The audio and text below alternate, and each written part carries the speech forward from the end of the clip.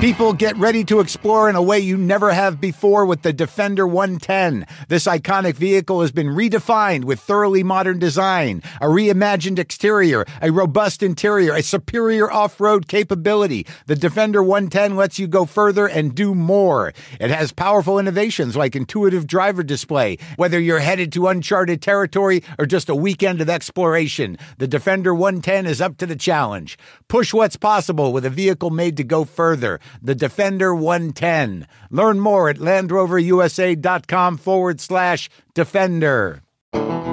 Hey, look, I'm sure you take a lot of vitamins. Maybe you take a daily multivitamin. Maybe you take ones to boost your immunity or ones to help with alertness. But what about your cells? Are you giving your cells the full nutrition they need, especially as we age? I am, thanks to Solgar. Solgar is part of my daily routine thanks to their cellular nutrition line. Give yourself a daily collection of nutrients designed to help fight cellular decline and promote cell health. Visit cellularnutrition.solgar.com to learn more and use promo code Mark Maron, all one word, to get 20% off. Lock the gate!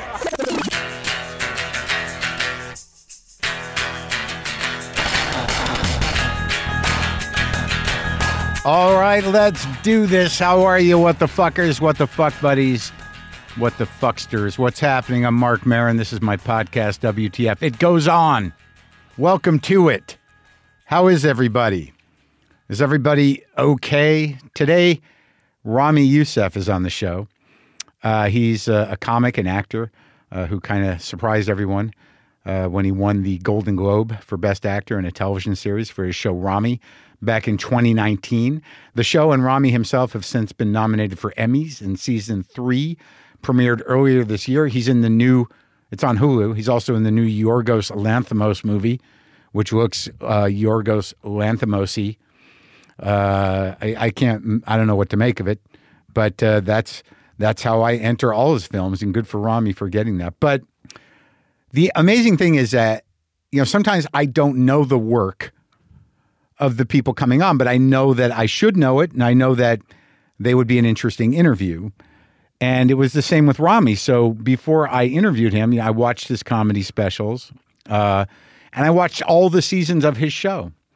And it's just one of these things where it's not that I'm out of the loop. I'm busy. I'm busy baking and cleaning shelves and doing little odd jobs around the house. I have a full day of bullshit tasks that never end. So it's very hard for me to stay in the loop with culture and media. Like, I do know that President Trump was indicted again, and that's exciting, but, it's just all tempered by the fact that he's trying to, race the clock now. And I believe that if he is elected again, he will never leave for sure. And that will be the big shift. It's already happening, but nonetheless, let's talk about Ramy Youssef. It's just one of these shows into a world, into a life, into a way of life, into an American life that I really knew nothing about. And it turns out like that is more so than not. Look, I'm a tolerant person. I'm an accepting person. I'm a sort of like, live the life that you've put together for yourself in this country that used to really enable that in a more kind of proactive way. But I knew nothing about American Muslims, immigrant people. I didn't know much about the Muslim religion. I didn't know how first-generation Americans who come from religious Muslim families from elsewhere organize their life, organize their community, have the friendships they have within that religious community and just within that community itself. And this is a kid who grew up in New Jersey. But, the window in for me was as, provocative and funny and beautiful as, me first experiencing Reservation Dogs. It's like I know we walk alongside of all these people in our country and we see them at work or passing by on the street. I live in an Armenian neighborhood. I know very little. So I think what I'm saying is I would enjoy a series about an Armenian family so I could better understand my neighbors. I imagine there's other ways to do it. Maybe I could be friends with people from the neighborhood and enjoy that. I mean, I'll have a nice kebab occasionally, but I don't know how everything's organized. I know that they seem to enjoy white automobiles, and I don't think that's racist. It seems to be true. And I can tell the style of their yards and their houses, but I don't know how they live. But this show, Ramy, was just mind-blowing. The struggles he goes through as an American and as a guy that's not sure where he stands with his faith and as a guy who is, kind of like straddling two cultures. It was educational and funny and emotional, the struggles that I don't know. But man, I mean, I just was blown away by the whole thing and know a lot more. I'm happy to have the knowledge. I'm happy to be able to have a type of empathy now for a religious group, a religious community, immigrant group that is more informed than it was previous. So that's what I'm saying. Also, folks, I'm ready to answer more of your burning questions. We've got another Ask Mark Anything episode coming up for full Marin subscribers, but you don't have to be subscribed to ask a question. Just go to the episode description in whatever app you're using right now and click on the question link. I'll answer them on next week's bonus episode. All right? That's going to happen. It's going to happen. So I'm really starting to question my choices around my time. I think everything's all right. Look, man, if you clean out an office or you clean out a room or you make your stacks into piles or you make your piles into shelved items, at least you can look at it and go, look what I did. I feel that when I do laundry. I'm like, I'm so proud of myself. Look, I made my bed again. Hey, look, my shoes are all in a line. I mean, this stuff is satisfying, but I don't know if it's a life. Is it? I can't consider food shopping a hobby, can I? I did just make a vat of vegetarian chili for a party I'm going to. That was a good few hours yesterday. I got it from that Angelica Kitchen cookbook that somebody sent me, and it's amazing. I made a vegan cornbread, and I love doing it. But man, that chili was labor intensive, and there's a lot of it. So now I'm in that situation where I used to go to these parties and bring like a smoked brisket, which took like 10 and a half to 11 hours. This only took like 2 or 3 all in. But the issue, like with brisket, if it turns out good, people are just going to eat the fuck out of that shit. But like if I'm bringing this vat of chili and if it doesn't go, like I'm bringing it home. That's the way that's going to go. I'm bringing it home. I'm going to freeze some of it. I'm going to, too much work into it. The cornbread, that was easy. That's disposable. But the chili, that was, that was a day. I'll let you know how that goes. But in terms of my life, like look, I'm working, I'm doing what I do. I'm a comedian and I'm doing new material and I'm having a good time of it. But, I spend my life doing it. And I've always spent my life doing it. And you start to ask yourself when you're immersed in a job, even if you like it, it's sort of like, is this a compulsive behavior? Or do you just not know what else to do? Or do you love it? Do you feel like you have to do it? Like these are questions. Though I am enjoying the new jokes. But I always find that like I try to talk about things because there's very few things I haven't talked about. And at Largo, there was some personal excavation going on that's yielding something. But I don't know why I feel it's important to share some of that stuff and to find it funny. I don't know. It doesn't. There's got to be a bottom to the pit of me, I would think, at some point. But I do leave a little kind of like, wow, like that was that necessary to talk about that? And is that my job? Is that entertaining? I don't know. It doesn't matter, you guys. Look, I got a vat of chili in the house. I got a vat of chili and I've got to go. I did it. I made it a day early so the flavors would take, and now I'm going to go heat it up and make sure it's salted properly. And, this is my work. This is my work for today. Finishing up the chili, a 2-day process. Yeah. But anyways, I do have some gigs coming up. I believe if you go to WTFpod.com/tour, I think I'm doing another Dynasty typewriter show here in Los Angeles on June 24th, I think. Go check. I think July 1st at Largo for a music show. And I guess I got to get some dates up. I've got some club dates coming up to start doing the work. I mean, I guess it's what I do. It's what I live. It's how I live. It's who I am. It is how I've chosen to be me in the world and to put me out in it. Right? It's okay. It's all right. So Ramy Youssef, this is the first time we've met. And, I entered as a new fan and a pretty big fan. You can watch all 3 seasons of Ramy on Hulu. He's also the co-creator of Mo on Netflix. That Mo Amir guy, I should talk to him probably at some point. I don't know why that hasn't happened. But also his comedy specials, Ramy. And so this is me hanging out with Ramy Youssef.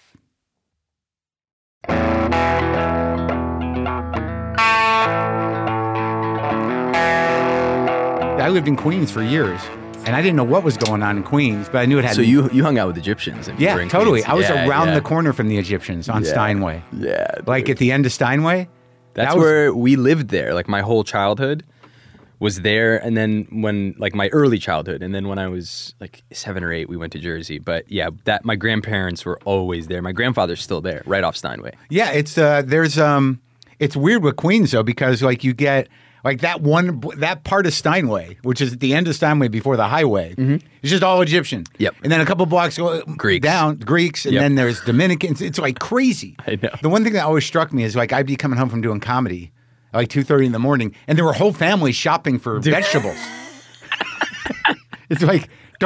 kids don't sleep? Is there any rules applied to anything? No, that's Egypt though. Egypt's like you fix your car 1 a.m, like no problem. Oil change, is that true? Transmission. Yeah, everyone's. Why? There's no limit. It's just whatever you need. Egypt is all about. It's like this level of hospitality. And like my dad was a hotel manager too, so it's like he in Egypt too. He worked at a hotel in Egypt. Both my parents did, but then he was in the States, obviously. But it's very Egyptian to like just someone says they want something, and you're like, yeah, let's do it. Yeah. Like, there's no time limit. It's like if you have money, let's do it. Yeah. And I think that's why America's so attractive to us because it feels like the land of everything. Let's do it. Like let's do it. Yeah, it's possible. Yeah, is it though? Did that translate? Does your family still feel that way? Didn't pan out. No. The deal has fallen through. I'll tell you that. Yeah. It did not occur the way that they thought it would. No. No. I watched I watched a special, and I think I'm a couple episodes into the newest season. Oh, cool. So I've made it that far. Oh, wow. Thank you. Yeah, I watched it all because I find myself doing that because I don't watch things if I don't do that. Yeah. Because I live the life that you live. I live the life of a comic anyways. Like most people, they work and they go home and they watch TV. Yeah. Like I don't watch fucking TV. I know. And I don't know what's on. So I watched 2.5 seasons or two seasons and change of yours, and I'm like, how long has this even been out there? I know. This seems like a very good show. It seems to mean something. Does everyone know about it? Someone should tell people about this show. Well, yeah, it's so funny, man, because it's like there's a lot of stuff. There's a lot of stuff, but like I had the same experience with Reservation Dogs, which it's great. I love it. And he put me on an episode this last season because I pestered him because I love the show so much. But I was like, does anyone know about these natives? Yeah. I mean, this is something that I know it's a comedy show, but we should learn about the natives. Why isn't anyone paying attention to this? I have it with everything, even Underground Railroad, which we all. But I literally was like, do people really know the real deal? Yeah. About the slavery. It's like Mr. White Guy being educated by anything I watch. It's crazy. I think we need to brush up on the Underground Railroad for sure as a society. Did you watch that thing? Dude, it's crazy. It's crazy. It's a fucking masterpiece. Yeah, it's really. And I talked to Jenkins, and it was like nobody watched it. Nobody fucking watched it. Yeah, it's really tough, dude. Is it? Yeah, I mean, because it's also like I don't know if you felt this on your show, but it's like maybe your show. I don't know. I feel really like I felt like I really heard about your show. I feel like it was like one of the few things that they were really putting marketing behind. My TV show? Yeah. Well, you were the only one. No. My show, because this is like when I watch your show, like I can, like what I mentioned to my producer was like, this is the world that Louis discovered. Yeah. That, you know, he found if there's main contribution to creators or to us, to comics, to people that have artistic sensibilities and want to do something, is that he made a model for that. Yeah. Like, you know, to take each episode as its own piece. Yep. And to sort of, you know, take, you know, risks that may not make sense. Yep. That are aesthetic or filmic or peculiar. Yep. To sort of like leave a poetry to it. I think that he opened that space. Big time. And, you know, I can see it in your show more than any of the other shows I've watched, because Reservation Dogs is doing a different thing, but it's still a single camera thing. But you, as a comic and, you know, a selfish, fucked up person, you know, you're like, oh, I can just be me then if I lean on the ethnicity thing, I can fucking jerk off in every episode and tell God to go fuck himself. This is the door is open. I never tell God to go fuck. It's a stress. Okay. There's the guilt. Stress. Right. It's right. very I get tough. it. I get it. You're defying God to make himself present in your life in a way that's about more tangible. Shame, Mark. Shame. Absolutely. It's about shame. What is it about the shame, the compulsion? I have it.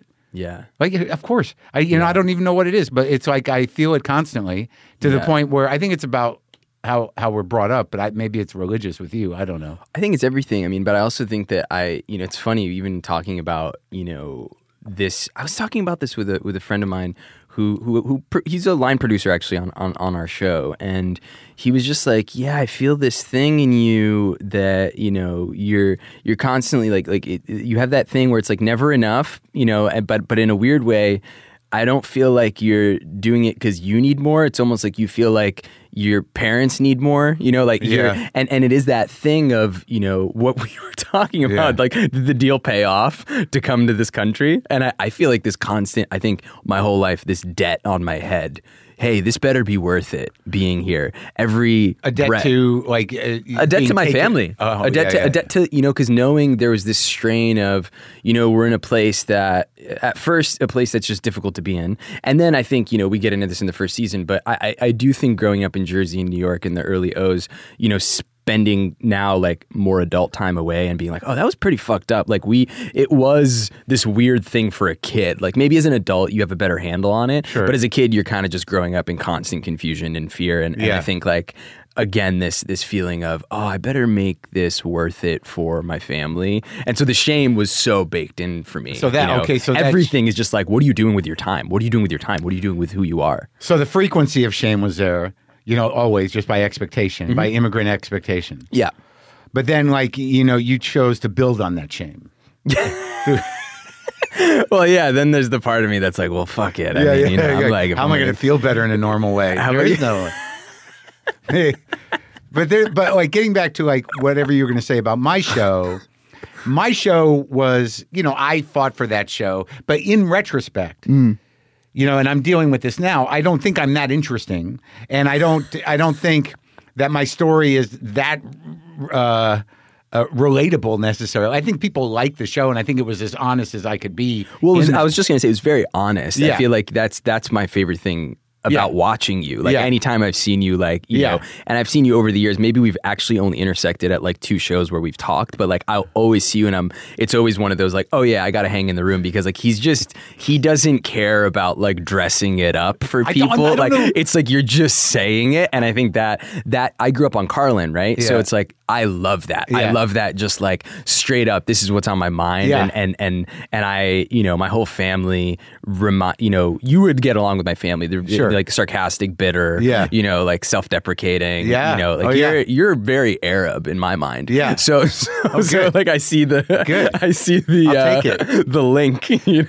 Well, I mean, I don't know that I know how to dress it up. Now, I wish I had that skill. I think that's one of my, I don't know if it's a shortcoming, but it's just I'm trying to, after the special, I got on stage last night for the first time to really I was locked into a log set. Yeah. I went to the Ice House. I got an opener, I got a host, and I think I got maybe 35, but nice. I'm like, well, I got to do 50. Yeah. So let's go. And anytime I do that, it's almost inevitable that I'll drive home embarrassed. I know, dude. Right? I know. And just sort of like, why did you even tell them that? What did I put people through? Yeah, oh, that, yeah. I made them like, pay. But like, I'm digging deep for like, what don't they know? Like there's some sort of expectation for like, I hope he says some weird shit about himself that, might possibly embarrass him because that's what I'm here for. And then you're driving home. You're like, I did 9 minutes on cats. Yeah, well, that's the go-to if you have to. I don't have any. There's going to be 9 minutes of cats no matter what I do. But it's talking about your dick or who you're dating or what. I was for some reason like last night I was like. I've decided to talk about the 2 threesomes I had in college. Oh, yeah. Where, like, and I just think the funny part of it is, like, in a threesome, someone's just going to end up watching their friend fuck for a while. And were you the watcher? Yeah, of course. Yeah, of course. And that sticks with you. Yeah. Oh, yeah, of course. Like, I guess I'm done. But I'm in this, so go for it, you guys. I would imagine that's why the memory stuck, because I think if you were doing, you wouldn't remember as much as witnessing. No, I always, it took me a long time to get a handle on that. On the, oh, fuck, I'm sorry. Do you want me? And it got processed last night at the Ice House. No, I just think it's a funny idea that it's like right now, I'm just trying to see what's actually relatable to grown-ups. Like, in that when you say that, you immediately know who's done that. Yeah. You know what I mean? Yeah, it's not like this common thing for my generation, really. Right. Maybe you. I don't know. I don't know. I never was involved in one, and I don't know anyone who was. Maybe I know like 1 or 2 people, but maybe it's the ones younger than us that are. I don't know who's doing it, but I heard it's a thing. I'm sure someone is, but or a generation is. But it's if you watch Euphoria, you're like, whoa, these guys are doing crazy stuff. I didn't even feel correct. I felt like I was doing something illegal. I by the way was like, as someone who in my life has seen a significant amount of porn, I was like, whoa, I don't know about this. I can't do this. Yeah, porn's a brain breaker. It is not. Well, that's something that I think we really tried to get into in the show, where it's like it's all the way there's through. the religious guilt, but also just like having porn that young. When I look back at it, I'm like, oh, that really, really messed with my sense of understanding just the relationships, intimacy, sex. Intimacy. It took up a lot of my attention.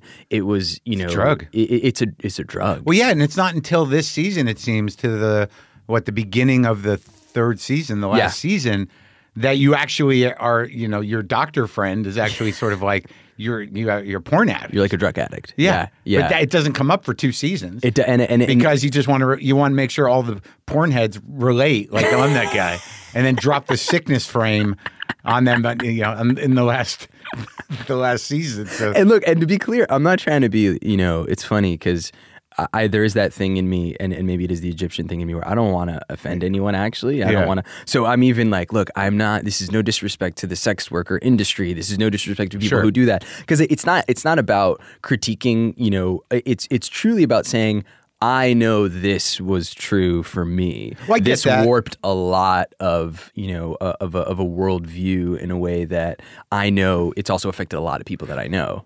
Yeah, but I think that you can push back on the idea, like, fine, sex workers, do what they have to do, and, it's their business. But there is a framing out there that is brought up in defense of sex work that says, like, porn is not addictive, which is categorically not true. It's not true.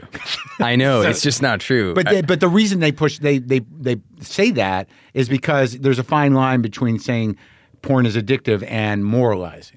Yeah, there's a fine line between saying it's addictive and it's wrong. Yes. So that industry wants to avoid that framing. Yeah. So I guess so they have self-respect. I don't know. So the industry isn't ashamed. I don't know. Well, I think everyone is. I obviously grew up with a very religious framing, but I think I continue to have religious framing, but it's shifted for me where I kind of felt like I had a kind of an opening where I was like, oh, I spent a lot of my life thinking about hell, but I never really thought about the idea of heaven. Yeah. I never really thought about, like, I thought a lot about punishment, and I don't think a lot about mercy. And what does it look like to actually just have a merciful view? So, for me to say porn is addicting, and I understand that could hurt some people. Like, I actually don't want sex workers to be upset. Right. I don't want them to feel that. That's what you're afraid of alienating. I genuinely, not the entire Muslim world, but, in the end... Well, look, I don't want Muslims to be upset either. I constantly don't want anyone to be. But then it's also like, and, there is this part of me that pushes, myself to be like, cool, but, is there an offering that I could have, and there are enough people who I've intersected with that are like, hey, I know you get a lot of shit for this, or, oh, hey, whatever, but thanks for putting that out there. That makes it all worth it. Oh yeah, of course. But I also think this idea that you don't want to offend anybody, in light of your sort of rudderless behavior is a through line of the whole series. And my life.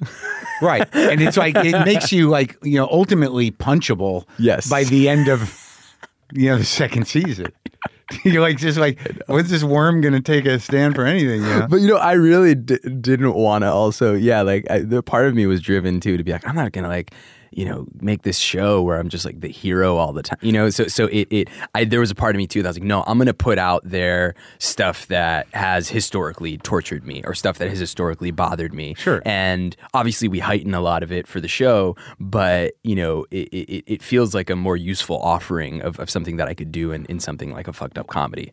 Well, yeah, and also like there's just sort of that struggle with personal principles and sort of moral responsibility. In light of your struggle with God, you have all this other stuff going on that it's compulsive behavior or it's impulsive behavior. It's totally self-serving. Yes, and then like when you sort of trying to kind of get away with it. And then like when you finally marry somebody in this, well, look. The moment where the sheikh doesn't punch you and you don't seem to really learn anything, it's kind of a rough cliffhanger, that one. And then, you come back a year later looking like you lost some weight and you're a little more cynical and you got an edge to you. You're a little more broken and fuck you-ish. Yeah. Yeah. I'm nothing's ever going to work out. I blew it all. Let's make some money. I want you to do like our synopses. Like I want you to break like just like the little paragraph under the thing. I can do that. You want the blurbs? If we could do a collab on the blurbs. This wormy Arab who refuses to take responsibility for anything is at it again. That'd be a great, season. Ramy, Wormy Arab, season 4, just Wormy Arab. Watch him worm out of everything and not think anything's his fault. It's amazing. He's like a magician, even though it's against his religion. Look, sadly, I relate. I mean, I'm a comedian. There were like the last one, like, well, I mean, let's go back though. So you weren't in Queens long? Yeah, we were just until, I think, 7 or 8. Then we went to Jersey. But your grandparents still there? Someone is? My grandpa's there and my uncle's there. And they eat at those places? They go to those bakeries? We do all of it. Yeah, of course. That's great. Yeah. I mean, now I live in Brooklyn too, and so that's just a regular stopover. Where? To your grandparents? Yeah. So what part of Jersey? I grew up in Rutherford. It's North Jersey. That's right where my roots are from. No way. From where? Pompton Lakes. Oh, yeah. So was the milk barn there when you grew up? Yeah, dude. That ice cream spot, yeah. Exactly. Yeah. Yeah, that was there when my mother was a kid. My mother grew up in Pompton Lakes. Yeah, that was like, we would go there. That was like a date spot when you got a car. Right. Because it's a little parking lot. Yeah, so it was like a big parking lot. That was like 15 minutes away. Yeah. You just like get right on Route 3. My grandfather had a hardware store in Haskell. Up in the hills there, like Butler, Haskell, by Pompton Lakes, where all the, I can't call them hill people anymore, but I don't know what's going on up there. But he had a hardware store there and an appliance store. Wow. So that's like my people are from where you grew up-ish.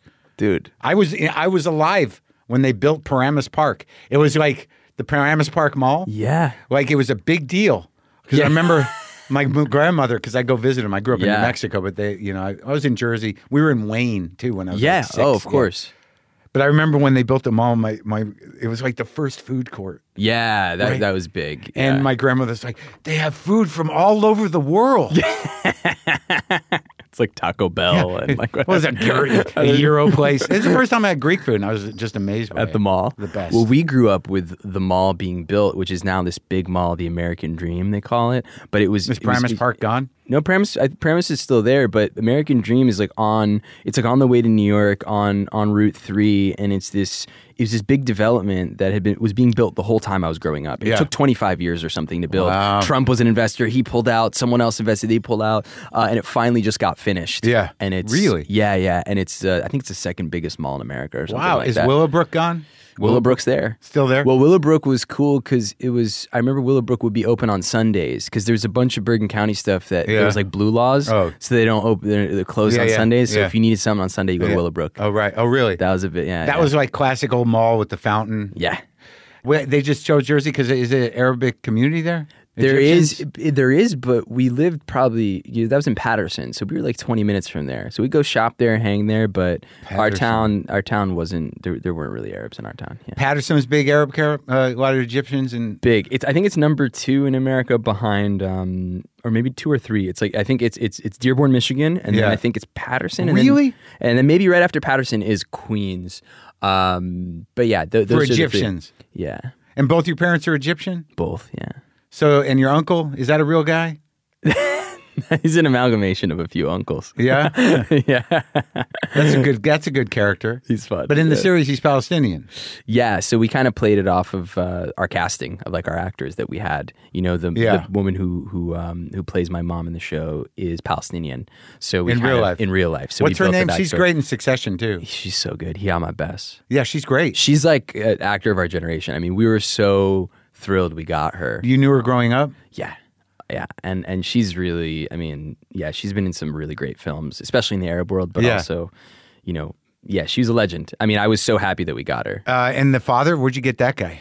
Huge Egyptian film star. Yeah, it feels like that. He's, like... So were they just excited as hell to do this, or...?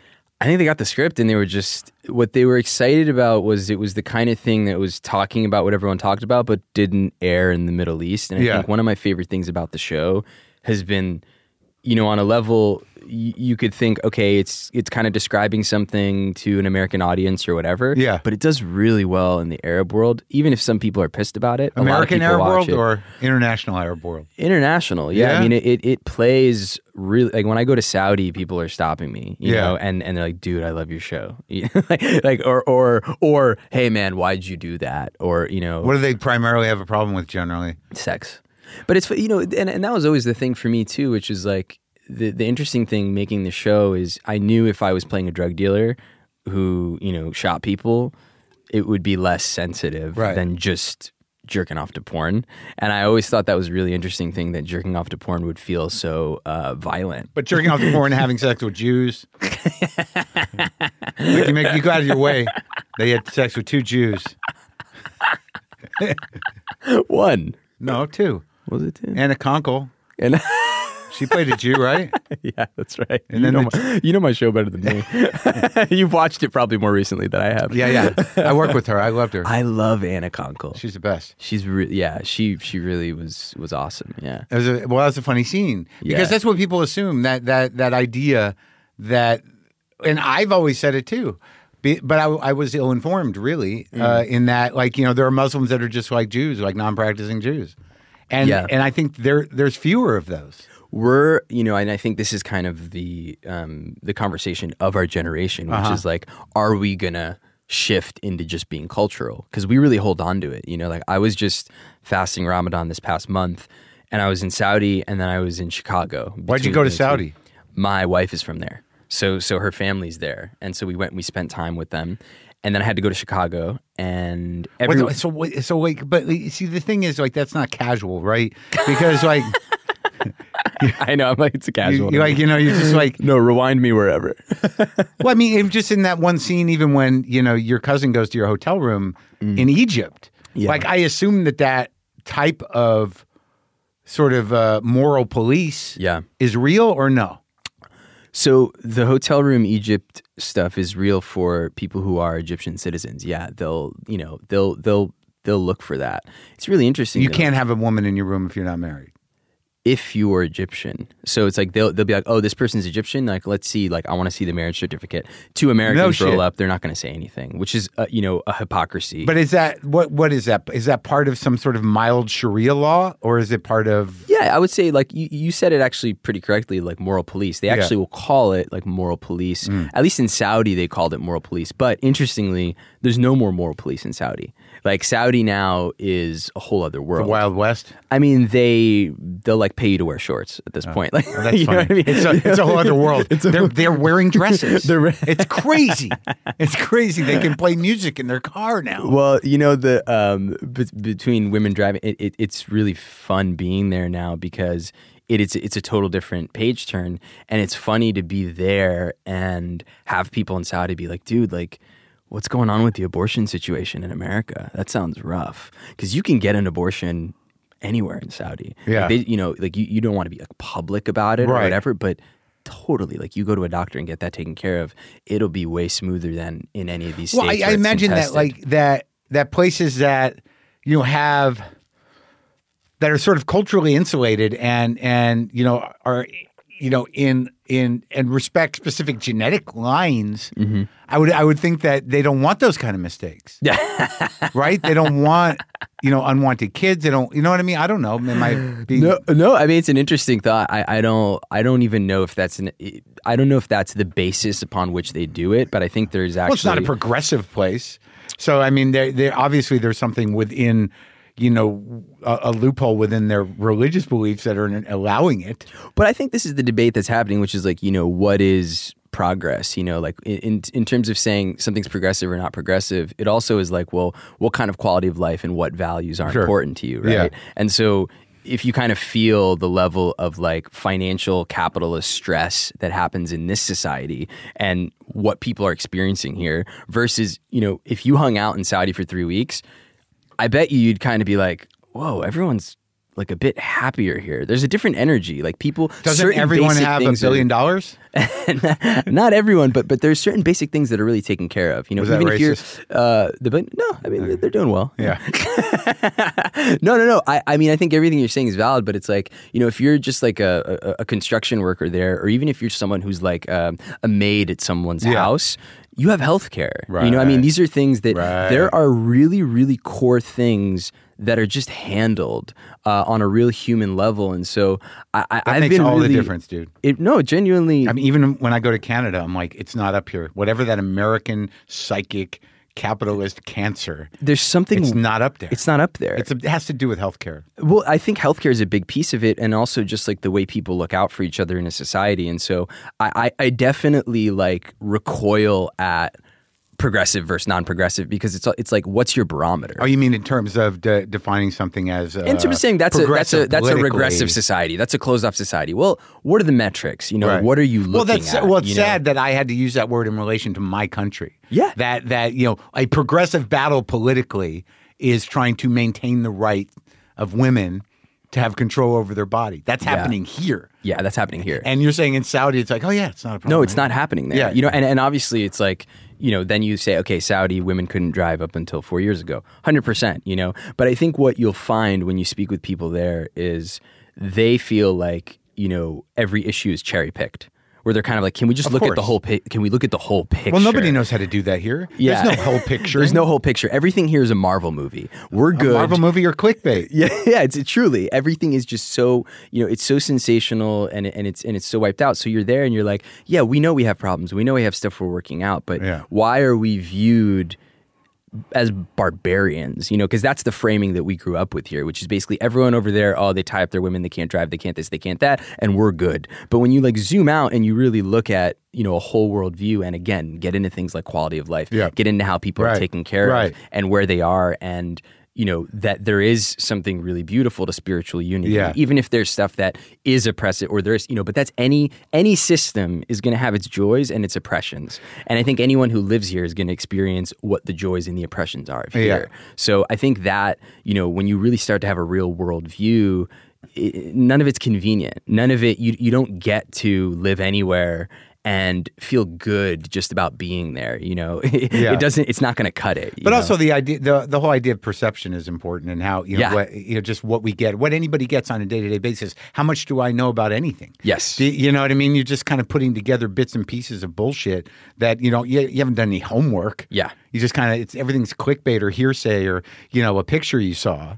Or a news article you read. Yeah. It's weird. I don't know if I ever saw the Saudis as barbaric. I just saw them as some sort of strange, insulated, wealthy aristocracy that didn't abide by laws I understand. Yeah. Well, it's funny. No, I wasn't saying you did, but it's interesting. I'll feel it on stage. Like I was trying a new stand-up bit. It was like last month. I think I was talking something about Netflix and like how many shows there are, and I was just kind of like riffing that they're just gonna at a certain point make a really compelling show about a pedophile because they'll just run out of stuff, right. and like you'll root for the pedophile, like that's where we've gotten to in sensationalism. Oh yeah. And then so I'm kind of talking about this premise. I'm trying to figure it out. It's like, and I just riff. I'm like, are there any pedophiles here? And people are laughing, Right. And then probably like 6 minutes later in the set, I'm like, yeah, my wife is Saudi. And the level of silence to my wife is Saudi versus the laughter around like, are there any pedophiles here? Yeah. I was like, the fact that I said the word Saudi was so triggering, and I can and I feel it everywhere that I go. There's this level of like, whoa, like that. What's going on? That's so weird. Yeah. What is that? That's dark. Like, and I feel that everywhere. And yeah, it's the unpacking of it and the zooming out of it. You realize, how programmed we've been. Sure. So when do you start doing comedy in New Jersey? How does that unfold? I was like, I started, the first thing I ever really saved up to buy was a video camera. I really liked making things. And so I would make little videos. I have these like short films that I used to make, and like I would shoot stuff, and then you go to your grandparents' house, you got to be there for like 9 hours. Yeah. I had this little computer. It had Windows Movie Maker on it. And I used to just sit and make things and not talk to anyone. That was my way of just dealing with, the family, everyone's loud. Like, let me just go in the room and edit. Yeah. So I really liked that. And so I started writing little shorts and stuff, especially when I got to high school. Then I started acting in them. And then we were really, a buddy of mine, who I still work with, Jonathan Braylock, he had went to NYU, and he was like, oh, there's these guys doing sketches. We've been making videos in high school. Let's do sketches. And he was looking like Derek Comedy, like Donald Glover. Those guys were still just leaving NYU. Right. And the Britannic guys, Nick Kocher and Brian Mack, those guys were doing stuff, and we were really inspired. So we started doing sketch comedy videos. Yeah. And then I remember I went to UCB right when I got my permit. I think I was like 17. I would drive over there, and I saw Jenny Slate's one-woman show. Yeah. And she would do this thing where she would come out, do a character, and then she'd change and play a video she made, and she went back and forth, and I was just, I want to do that. Right. Like that, Yeah. And I started doing that. Did you tell her? It's so funny. I haven't gotten to tell her yet. Yeah. Like I haven't been in a room with her yet to be like, you made me be like, I want to do that. Yeah. But I had been really into that and the sketch world. And so that's how I kind of got into it.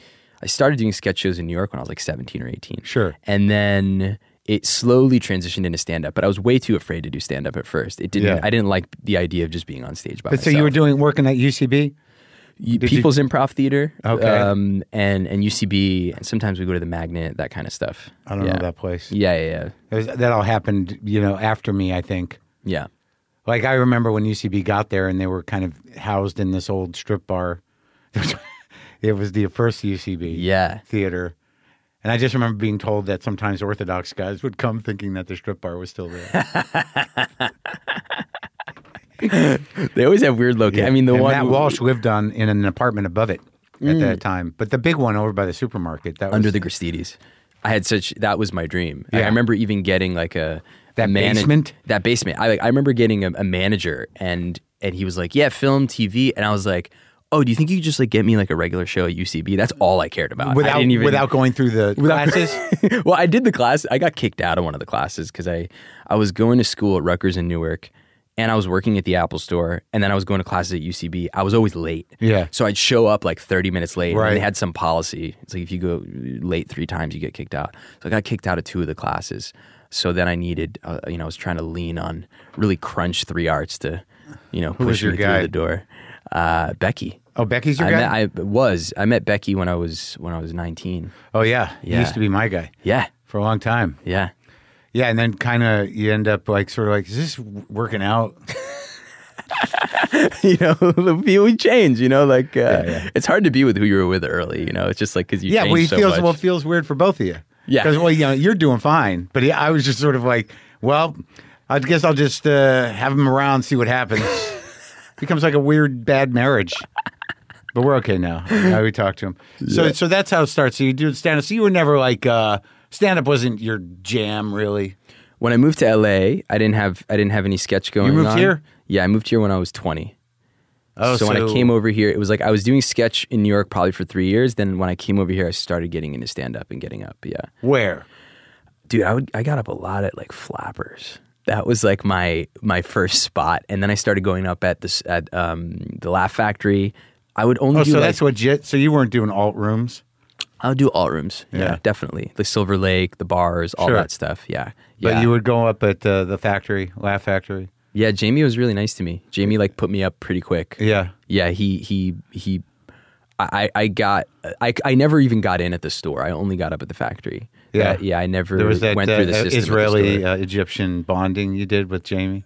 We solved it one night. You did? Yeah, there was one night we kind of talked out the whole plan, and then he was just kind of like, get up there. That sounds like the most exhausting evening of anyone. I don't think I've ever talked to buddy. Yeah, that's where I leave the conversation. I never worked there just because of that. Buddy. I'm like, I got to go. I don't know what. I don't know where those audiences come from. I don't know where the money comes from. By the way, like between the factory and Flappers, it was like, I felt like I was just doing a lot of time at the rooms that like, I didn't see the other you know what I mean? Like people would be at the store and doing other stuff. And I was just like, I got up there a lot. At a certain point, I started getting up at the Improv a lot. Yeah. Yeah. I just go to the store because I don't need, I have like weird resentments and pet peeves about the other places that go way back that I refuse to let go of. And it only matters to me. No one else gives a fuck. No one else. And I'm like, I'm not working any improv. I'm not making them a fucking dime. They didn't help me. So that's not really, all it does, it's my thing. No one remembers. Yeah, and I'm not hurting their business at all. It's like, yeah, I'll show them. Fuck them. Not selling one drink for them. I mean, you're very religious in that sense. You know, you have your principles. You really stick to them. My principles founded deeply on resentment over past slights. Many would say that it lives in the realm of the unseen, and you just hold on to it. You know? Mystical. You've got your cross on your chest that no one sees. I do. And I'm going to stand by it. I'll occasionally do a charity show there. That's the only thing that transcends. That's it. Yeah, it's for charity. It's for the dogs. It's for the kids. But what are you doing otherwise? What was the plan? You did some TV? You did a TV series? What did you do? The thing that moved me to LA was I got booked onto this Nick at Night sitcom with Scott Baio, and so it like moved my. Are you what did it to him? Are you the one that pushed him over the edge? Is that you? Dude, tell me about the "Shut Up, You Fucking Arab" day. Did that happen? There was he was honestly so kind to me. Like it was he. I think it was before he snapped. No, I mean, look, he was we were working the day that Obama got reelected, and he just kind of walked in and looked at everybody, and he was like, "You guys happy? You happy? You're gonna see where this country's going. Oh yeah, all right, let's shoot." And and he didn't want to talk about it. He was genuinely, because he's like, you're all like fucking liberals and this and that. And I'm not going to say Jews because Ramy's here, but you know what I'm saying. he was, but other than that, he was very kind to me. I mean, he professional, he was really good at his job, and, and it was a cool experience. Mark Curry was on that show. Oh, Mark Curry. So a thing that really launched me doing a lot of stand-up was, I told Curry on set, I was like, I want to do more stand-up. I've been doing sketch. And he was like, where do you go up? And I was like, I have a show, Thursday at Flappers. And he goes, all right. What time? And I tell him, and then literally like clockwork, it's like I'm about to go up on stage, and you just put it's like a movie, just this whiff of cigar smoke as like the door to Flappers opens and Curry comes in a long trench coat, and he goes, really? "Let's see," you know. Yeah, really? And he sits in the back, and I go up, and I'm like trying premises out of Wow, was that back when he had a little juice? I guess still. He had just gotten on this show. I mean, it wasn't like his Cooper juice, but he was just he was out and he was doing his thing. And he was like laughing hard at half premises I had. He was like, "Come open for me," and so he started taking me on the road, and that off of that show, and he was really kind to me because I would bomb. I mean, I didn't have time. He's sort of a good role model because he's kind of a long form. Yes.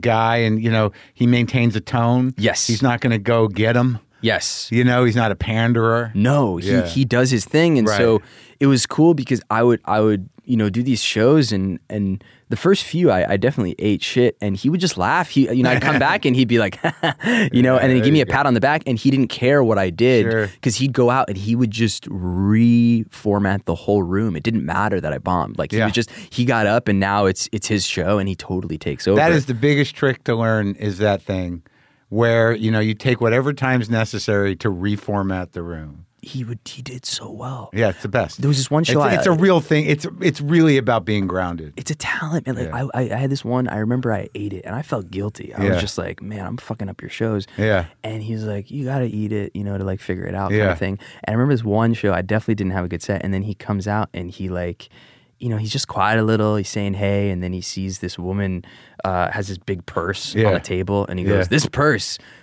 is so big, it needs a movie. Yeah. And then he picks it up and he goes, The Purse, starring Octavia Butler. And he like puts it on his like thing and he goes, Mama, I'm leaving. Yeah. And I'm taking the purse. And he does this like movie trailer about a purse. Yeah.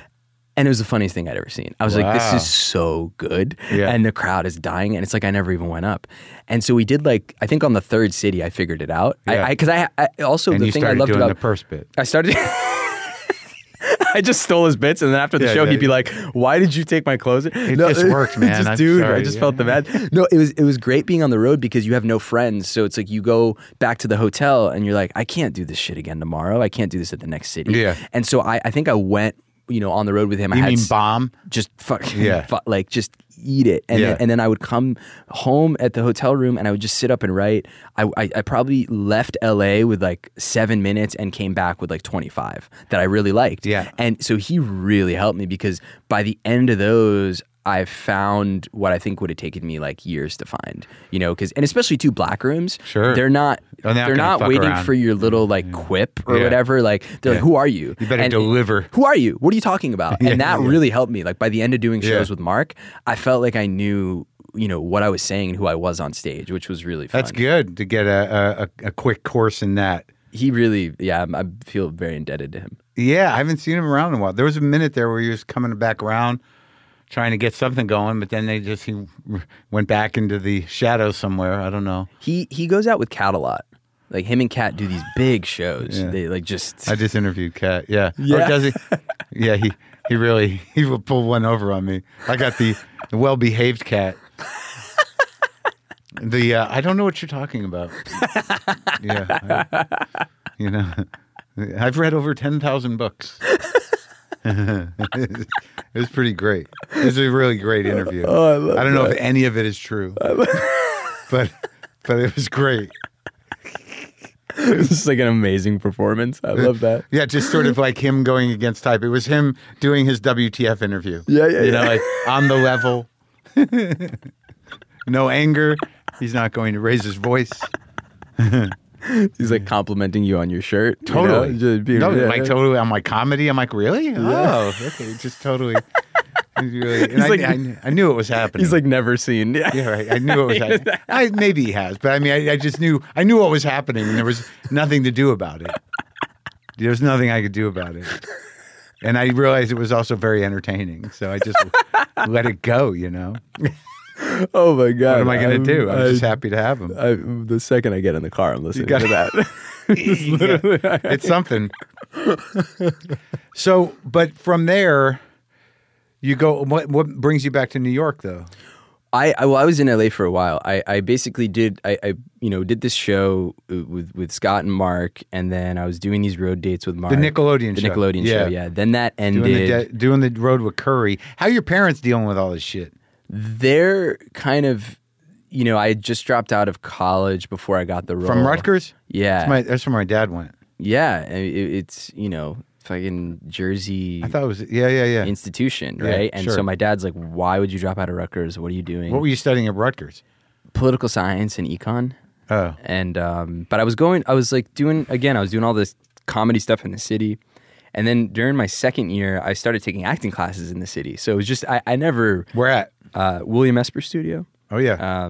And so I didn't, I was just never a good student. So I just left. And then, so I come out here, I'm doing the show, and my dad's just like, the show's going to end and you got to go back to school. It was that kind of energy. Yeah. He didn't even, it was just like, they were proud, but also that you're on television, like, but it didn't seem real. That's not a job that someone does. Well, they didn't. It's not a job someone does, but they didn't, they didn't think it was dependable, And then that show ended, and then I spent a couple years just doing stand up, and I think I did a Colbert set that made my parents feel like I had really broken into the industry, which is funny because 5 minute I had Colbert a set? 5 minute Colbert set versus series regular on like a show. Yeah. But there was something about, they were like, oh, Stephen Colbert, you're good. Like Colbert likes you, you're good. Like that's just like, it's such parent talk because it's something they know. Yeah. So it felt like secure on a level. So, but it took probably that was like 5 years since I'd left my house, 5-6 years since I'd left my family's house. Yeah. But you want to take the acting seriously? Yeah, I mean, I was, auditioning, doing all that, but I wasn't booking a lot of roles. I booked this like Mr. Robot arc when that was exciting for me. But then, at that time I was really on the road, at first with Mark, then I was doing my own shows, but then I was opening for Gerard and I was opening for Mo Amer and getting more time there and just building my hour. And then it kind of like, my buddy Ari Kacher, who had written on Gerard's show, we were doing, we would do shows together, whatever, and then we kind of started saying, okay, like let's figure out a show. And that started in that downtime, And Gerard is sort of, he became sort of a mini mogul very quickly. Yeah. So you knew it was possible. Yes. And that, the crowd you were running with were doers. You never got into this sort of like, just I'm going to be on the road for 3 years.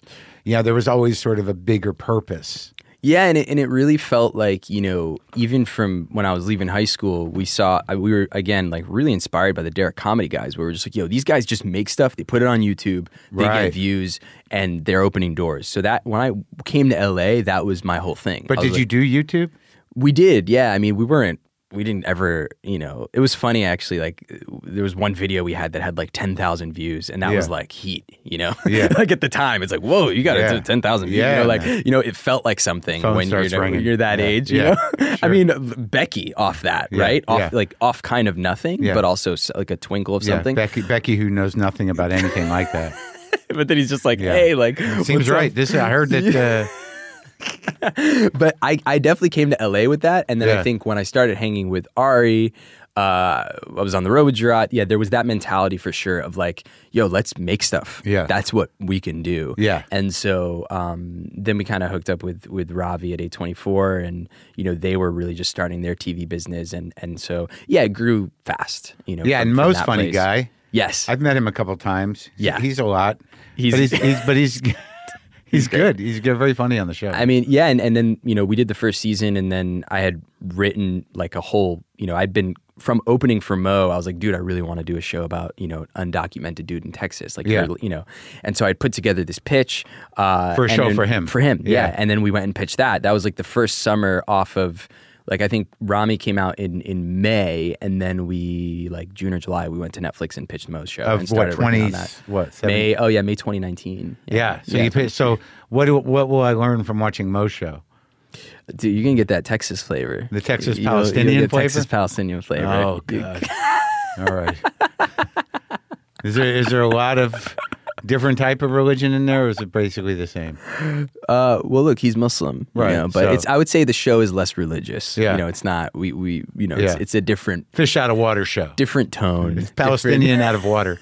Palestinian in a different desert. It's a different, it's a whole, and he's so funny. He's funny. He's funny. So we got that going. Kind of right on the hill. So of that. with Ramy though, that's not Netflix. No, Hulu. Yeah. So we it was cool to. Why that decision? At that time, they stepped up. They were just like, "We'll make the show." Oh, okay. I think it was it was a whole process to get Ramy up and through the door because they were like. Because I think, we had A24 hadn't done a bunch of TV. Yeah. Gerard had done the multicam, and Ari, they had done a multicam thing, and we were working on it together. But it was like, no one trusted us, And then I think after the first season of Ramy, they got excited. So we went to Netflix, and Netflix were just like, yeah, we'll do it. 8 episodes. Like it was the days they were doing that. They don't even do that anymore. For Mo. Yeah, they just ordered it. They didn't even read anything. It was just off of what we said in the room. That was because the era your where show they were got so much attention. Yeah, they were like, we love this. We were like, I was like, cool. Mo's really funny in our show. We want to do something with him that's totally different. Ramy has this like smaller, even like what you were alluding to earlier. It's like we have a short film-esque quality to these episodes. We're kind of zoning in on stuff, and we're like, we want to make something in Texas that's broader. That feels a bit more like a sitcom, but it has these bigger immigration themes. Ramy's kind of more personal and whatever. This is like a bigger thing. It's like literally undocumented people in Houston, but it's funny. Yeah. Through Mo's lens. Right. And so, they were like, cool, we want a bigger comedy like that. Well, I forgot like Atlanta's the other show. That Atlanta, Louis of course. Yes. Cut the path forward. 100%. Yeah. 100%. No, I've like many times been like, dude, we like the erasure of it's been flat, like so insane that you can't even watch Louis when the influence of all of that is in, a lot of shows that people really like today. Well, it's very specific because not everyone can do it. Like, even, whatever I was doing, certainly it was always a thing as a comic when I was coming up that you wanted a show built around you. Right. But to take it into your own hands, and then, the two-edged sword of the Louis model was that, he did it all on his own with money that, he chose how to allot. Yeah. So he produced it for cheap, which enabled him to keep doing it. Yeah. So once that became established, it'd be sort of like, hey, you don't need money. Yeah. So that was the other thing. That was the other thing. That was double-edged sword. I know. That was the other thing. There's only one Louis. I know. But they're not going to give anybody money now. Dude, it's so funny because I was like, I was at this show and it was like this concert, this like free Tibet thing or something, and I was sitting with my wife and we were in a row and it's empty and it was just the two of us. Yeah. And so one of the ushers is like, Ramy, dude, wow, you bought the row, huh? Just for you and your wife? And I was like, and he was like, you got the big bucks. I was like, no. Like my doctor friends make more money. Like, you don't even everyone's like, oh, you have a TV? I'm like, that's no. This is like Hulu. No, we don't. That's not. That's so funny. The weird kind of success shame. Yeah. Like, I'm like, no one. I don't have any money. You want to see my no. This is more about like people not buying free Tibet exactly. tickets this anymore. This is a sad thing. This is an issue for Tibet. But the even the thing you're saying of like that dream of being a comic and wanting a show around you, it wasn't like I even in you've seen enough of our show to see like.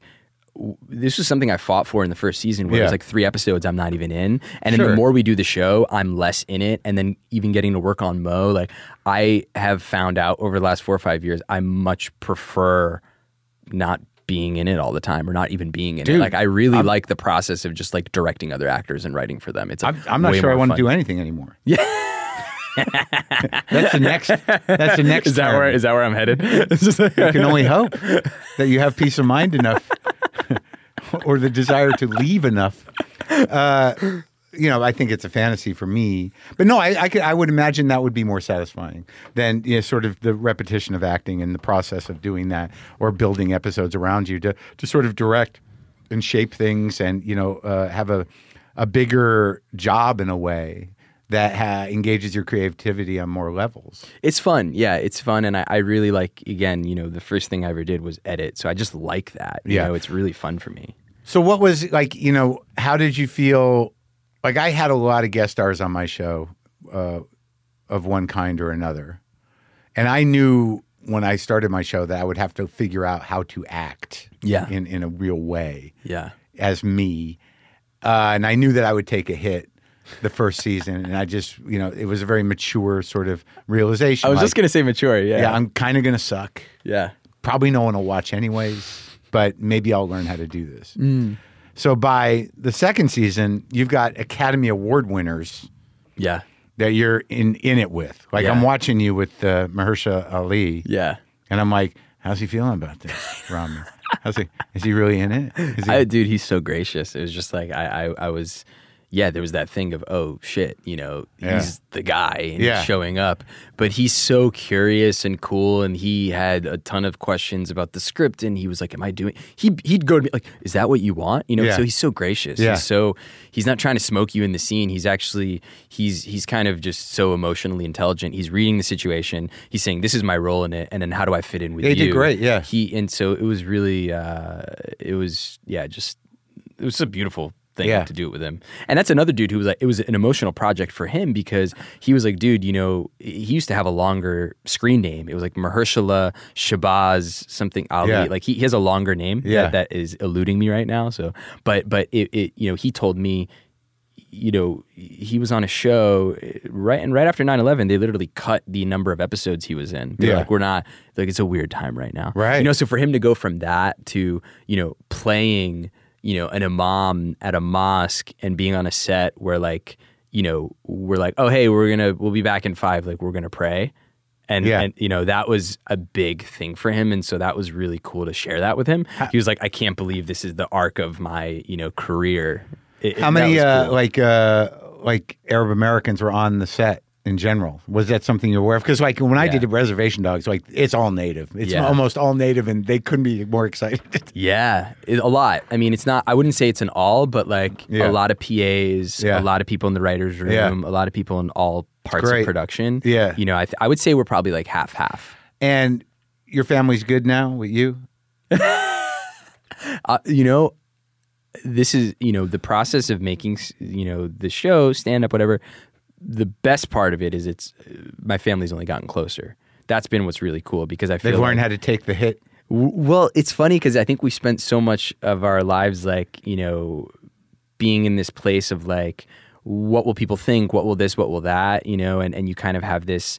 And again, like early 2000s, I just remember the fear of, my parents losing friends after 9/11, my mom feeling weird, and they totally became, as I look back now, there were things that I think made them like socially reclusive on a level, and they don't feel that way anymore. And so I think even stuff that we've done on the show, I think has been processing for all of us. And not that the show is straight up our life. Again, like it's totally, you know how it goes. It goes through a writer's room, it gets dramatized.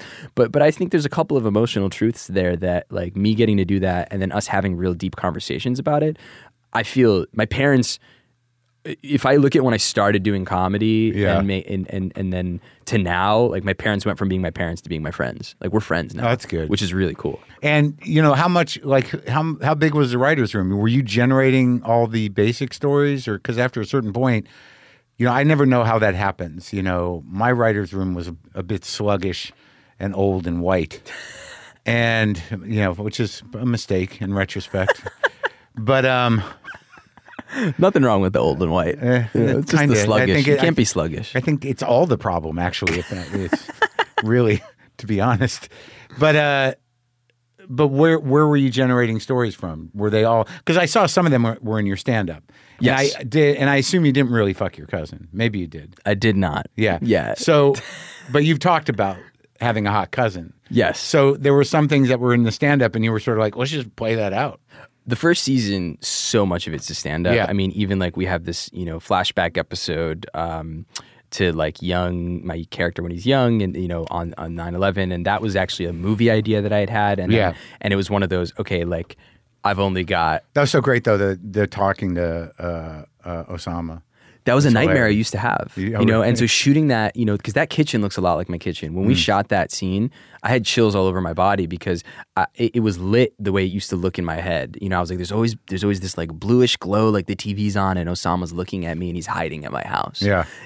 Because he thinks we're friends. Yeah. And I have to tell him we're not. That would be the nightmare I would have. And so I was like, oh, this would be an interesting thing to see in a movie because no one's talked about how much this impacted, just being a kid. But then we're doing a season season, and I'm like, this is my only shot. I'm throwing everything I've ever thought of is going into this. Right. So the first season was very much like, these are all the ideas I've been sitting on for years, whether I thought it was stand-up or a movie or whatever. It's all going in because I'm not, you know what I mean? I don't know if I'm going to get another swing at this. Why like, not? you know, like, Yeah, fuck sure. it. Yeah. And then I'll just force myself to think of better ideas and, you know, whatever, Right. we'll get a room going. So every year it kind of, I think, has That kid was great, though. Oh, he was amazing. Yeah. He was amazing. The kid was great. He had a look. He's just amazing, dude. He was a genius. And he came up to me and he was like, hey, I noticed you do this a lot. Like he like picked up a tick I did. Yeah, He was like, yeah. I'm going to do that. And I was like, whoa. You know, he was really, He's a little Chalamet you know, kid. Yeah, he's got that thing, Yeah. you know.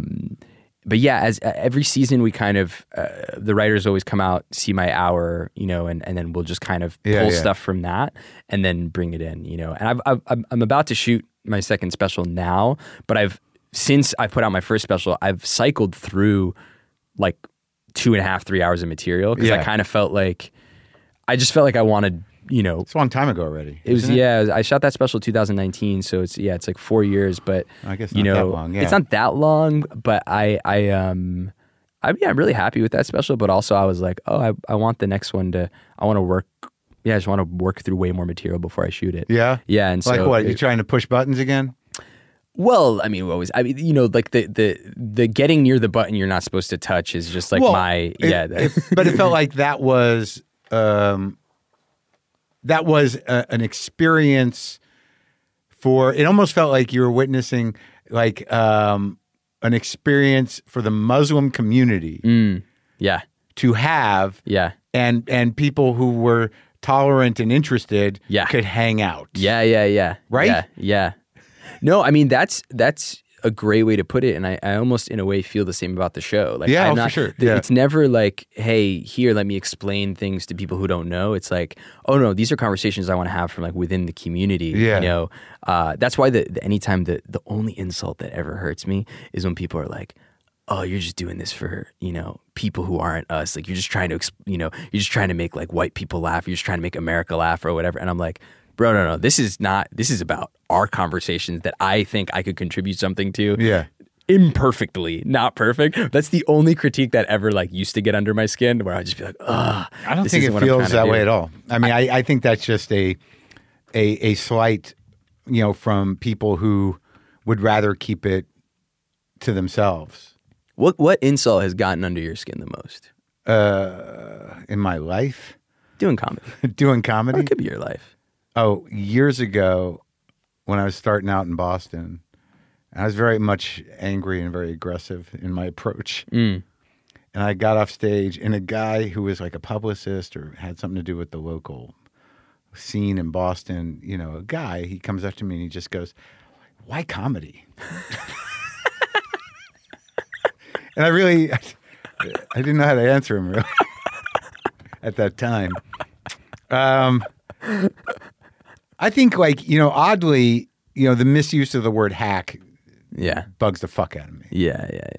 Because all these, you know, bros and dumb shits call everything hack. And it's no, you guys are the hacks. You're the hacks.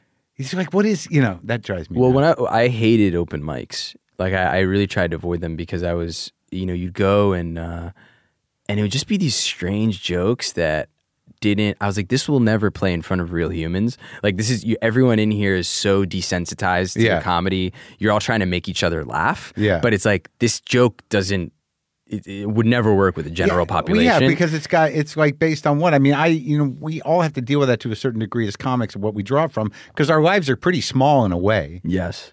Do you know what I mean? I mean, we're like, what am I doing over here? At least you got a wife. You got kids yet? No. Yeah. Want to. Well, I've had wives, but I mean, I have no kids, but like it gets to a point, it's like, what are you going to talk about? Yeah. And if your life is small and you're going to talk about yourself, you know, I've been making a joke about it in my stand-up right now that my next special is going to be called Mark Maron, Unrelatable. That's what I'm working towards. I love that. Yeah. But I guess, like, so these stories, though, as you generate, like, because it's weird, you talk about shame and you talk about sex, and we were talking about threesomes earlier, but given the nature of your disposition, there's no submissive stuff in there. You know, there's no, episode where you get tied up by a chick. The only time it happens is in this weird ass moment with the Israeli diamond dealer. When you're having a hard time getting it up, or your character. That's the thing. Most people would be at this point would be like, "You mean my character? You named him. You. This is you." I know. Just so mistake. But that scene was crazy. Yeah. Right. Yeah. But that was like a sexually charged, weird kind of. This is the new sort of hard Ramy on 2 levels, I guess. But that's the one that's the one you're putting up for consideration, right?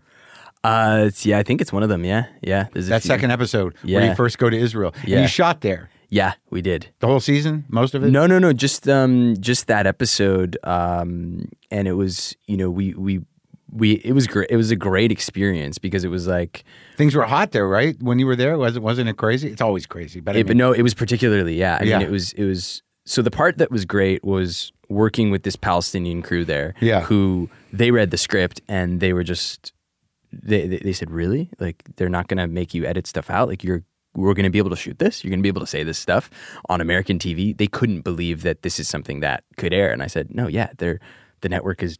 They're paying for it. Like we can do this, we can. Yeah.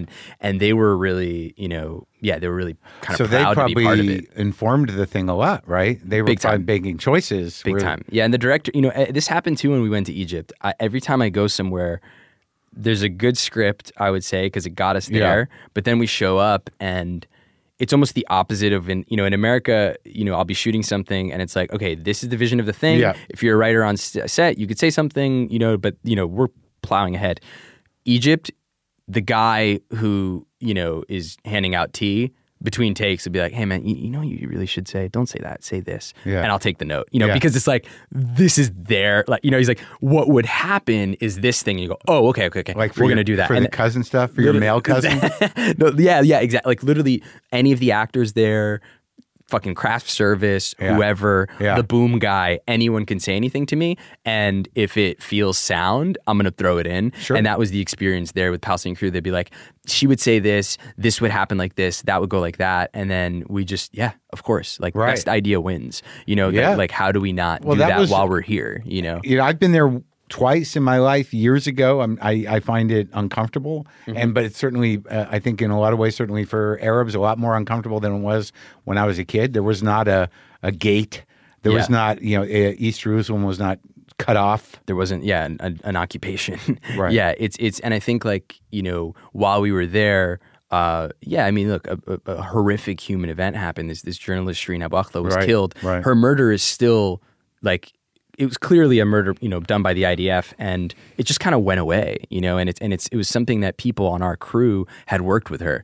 And I think the thing that really was so emotional was seeing them have to process the regularity of how these things happen, where it was almost like this thing happens, they're super emotional, and then they're just like, all right, we got to keep rolling. It's the kind of thing that here you'd be like, we got to stop. And they're like, well, if we stopped every time something like this happened, we'd never do anything, And so just seeing that was, it was, it's everything. It's heartbreaking. It's inspiring. It just makes you, it makes you realize just how different life is, And I think part of what was, really great about exploring that episode for me was stepping into the American perspective in a way. Yeah, this weird it's like, entitled guy. Exactly. Where like, that it is that moment where it's sort of like, how am I not getting special treatment? Yeah. And then something happens and make you realize like, oh shit, my life could be at risk. Yes. Yeah. Yes. And fuck, look how entitled I am. And to me it was like, again, about like that inner dialogue of just like, my own feeling of guilt as an American Muslim, but actually American first, right? Because it's like, I grew up here and there are all these things that people go through who aren't here. And so you just always feel that, oh man, like I should be thinking about that more. What could I do? And you feel this like helplessness. Well, what's funny in talking to you though, is that you are not really the character, because the character has to be this type of doofus who doesn't have the self-awareness all the time to know how entitled and selfish he is. Yeah. Right? But it's not really you. You had to turn something off. Yes. To sort of keep that guy going. That's what makes it a comedy for me, right? Like, Yeah. I think like if your character is genuinely able to reconcile what's wrong with them, Yeah. it's kind of stops being a comedy. Like I think the comedy is like most comedies that I really love, the character will do anything but fix themselves. Right, but yeah. So it's, you know, But so, your attempts are funny because it's never practical. It's always religious. yes. Right?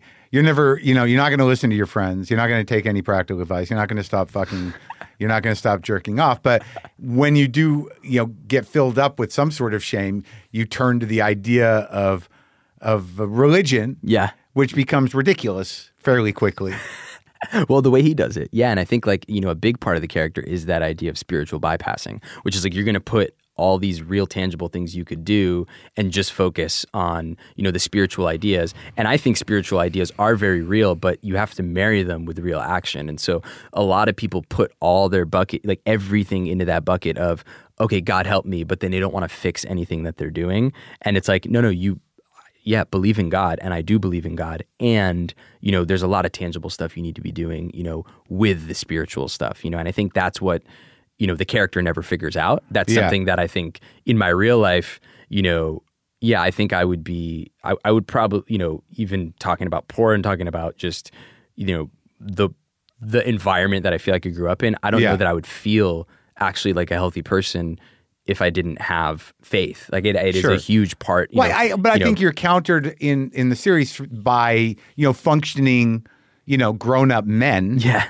In your friends and Mo and the doctor. Yeah. Who have reconciled their faith with their life. Yes. And have a certain amount of a code, code, but mature responsibility. They're responsible men. They're serious dudes. Yeah, and he's not. Right. Yeah. Right. And you don't know if who's gonna get him and smack him upside the head. So I don't know what's gonna happen in the rest of this third season. So is this it? Is it for the show? Yeah. It might be for now. We're kind of trying to figure it out. I mean, I think like it's a show that even when we started making it, I think after the first season, I realized what it took to make a season of TV and how much it takes out of you. And I could. So it's all consuming. It's all consuming. You can't do anything else for a whole year plus. It's a whole calendar year plus.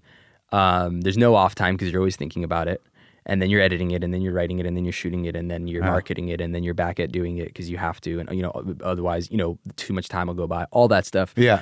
So I remember the first season ended, and I kind of like really took that internal look, and I was like, how many more can I do with this? Yeah. And I was like, I think I could do 3 or 4 seasons. Right. That's enough. But then I said, I would want to put it down, and then, at some point, bring it back, in a sense where it's like, what does this guy look like later? There's never going to be a time where watching a family trying to balance, the temporal and the spiritual isn't like a valid conversation to have. And I was always like, oh, we could put this thing down for 4 or 5 years and come back and he's like a full-fledged dad, and what does that story look like? Yeah. Obviously inspired by like, Larry will take off years and then come back. And, there's all these shows come, like a lot of shows take time down. Yeah, but you know what, dude? Back, I after a certain point, like who wants them? Who cares anymore? I mean, look, Larry David, he has his formula. It's always been his formula. So it's like he just keeps doing it and people like it. It's almost kind of like a, it's a standard. It's like a slice of pizza that you love. I get it. It doesn't change. Right. But for me, what it would be like, and it's been every season, and it's why we play with the character, we play with tone, we play with all that. It would be, can I contribute something new? Is there something pressing new that I could do with the show? Right. And so and that's different than just doing it because you can. Then doing it because you can, yeah. And I think that's where even like with doing a fourth, like that's where we've been at too, where we're like, okay, is this the timing to contribute something new? Would we kind of shift off? That's kind of what I'm in the middle of trying to figure out. So, but answer my question, as I have to finish this season, does he change? I think that he gets stripped down and in a way that he hasn't before and realizes like what he's been running from. We don't see the change, but we see, I think, the inflection point of something that could be real faith. Again? That's like for the first time, right, like real faith. Not like, it's not just like, I think that's where we leave this season, where it's like he has this, probably in the first time in the whole series, he has this moment of real faith that's not performance, that isn't just, perception or him doing what he thinks he should do. He has this like genuine moment that is actually my favorite scene of the whole show. Oh, great. Well, good. I'm looking forward to it. Good talking to you, man. Dude, Yeah. thanks for having me.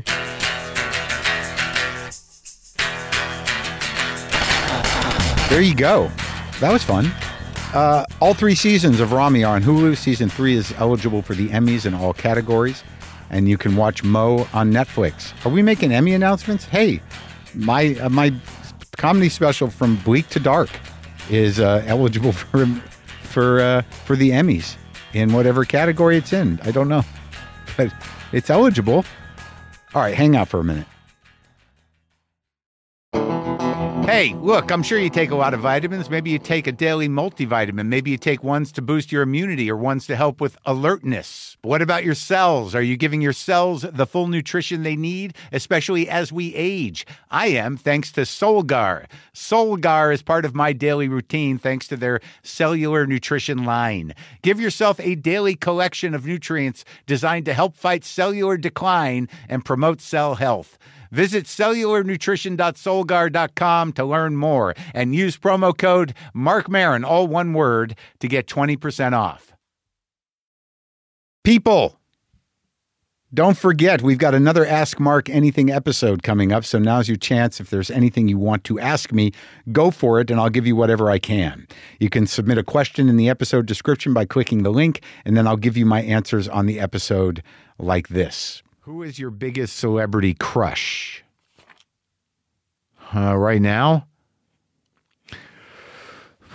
Fuck. For years, it was Anne Hathaway, and that really hasn't gone away, to be honest with you. Mandy Moore had a profound impact on me. I don't know if, kind of crushy, but, Anne Hathaway still Anne Hathaway. Is that okay? Again, just go to the episode description and click on the link to ask me anything. And if you're not a full Maron subscriber, you can also click the link to sign up for WTF Plus. That's how you can hear all the bonus episodes and get all WTF episodes ad-free. You can also go to WTFpod.com and click on WTF Plus. I've got to get rid of all this hair on my head, on my face. I'm going to go finish shooting that thing in Canada this weekend, and then I will trim it back. Here's some sort of, I guess, kind of a Skip James thing.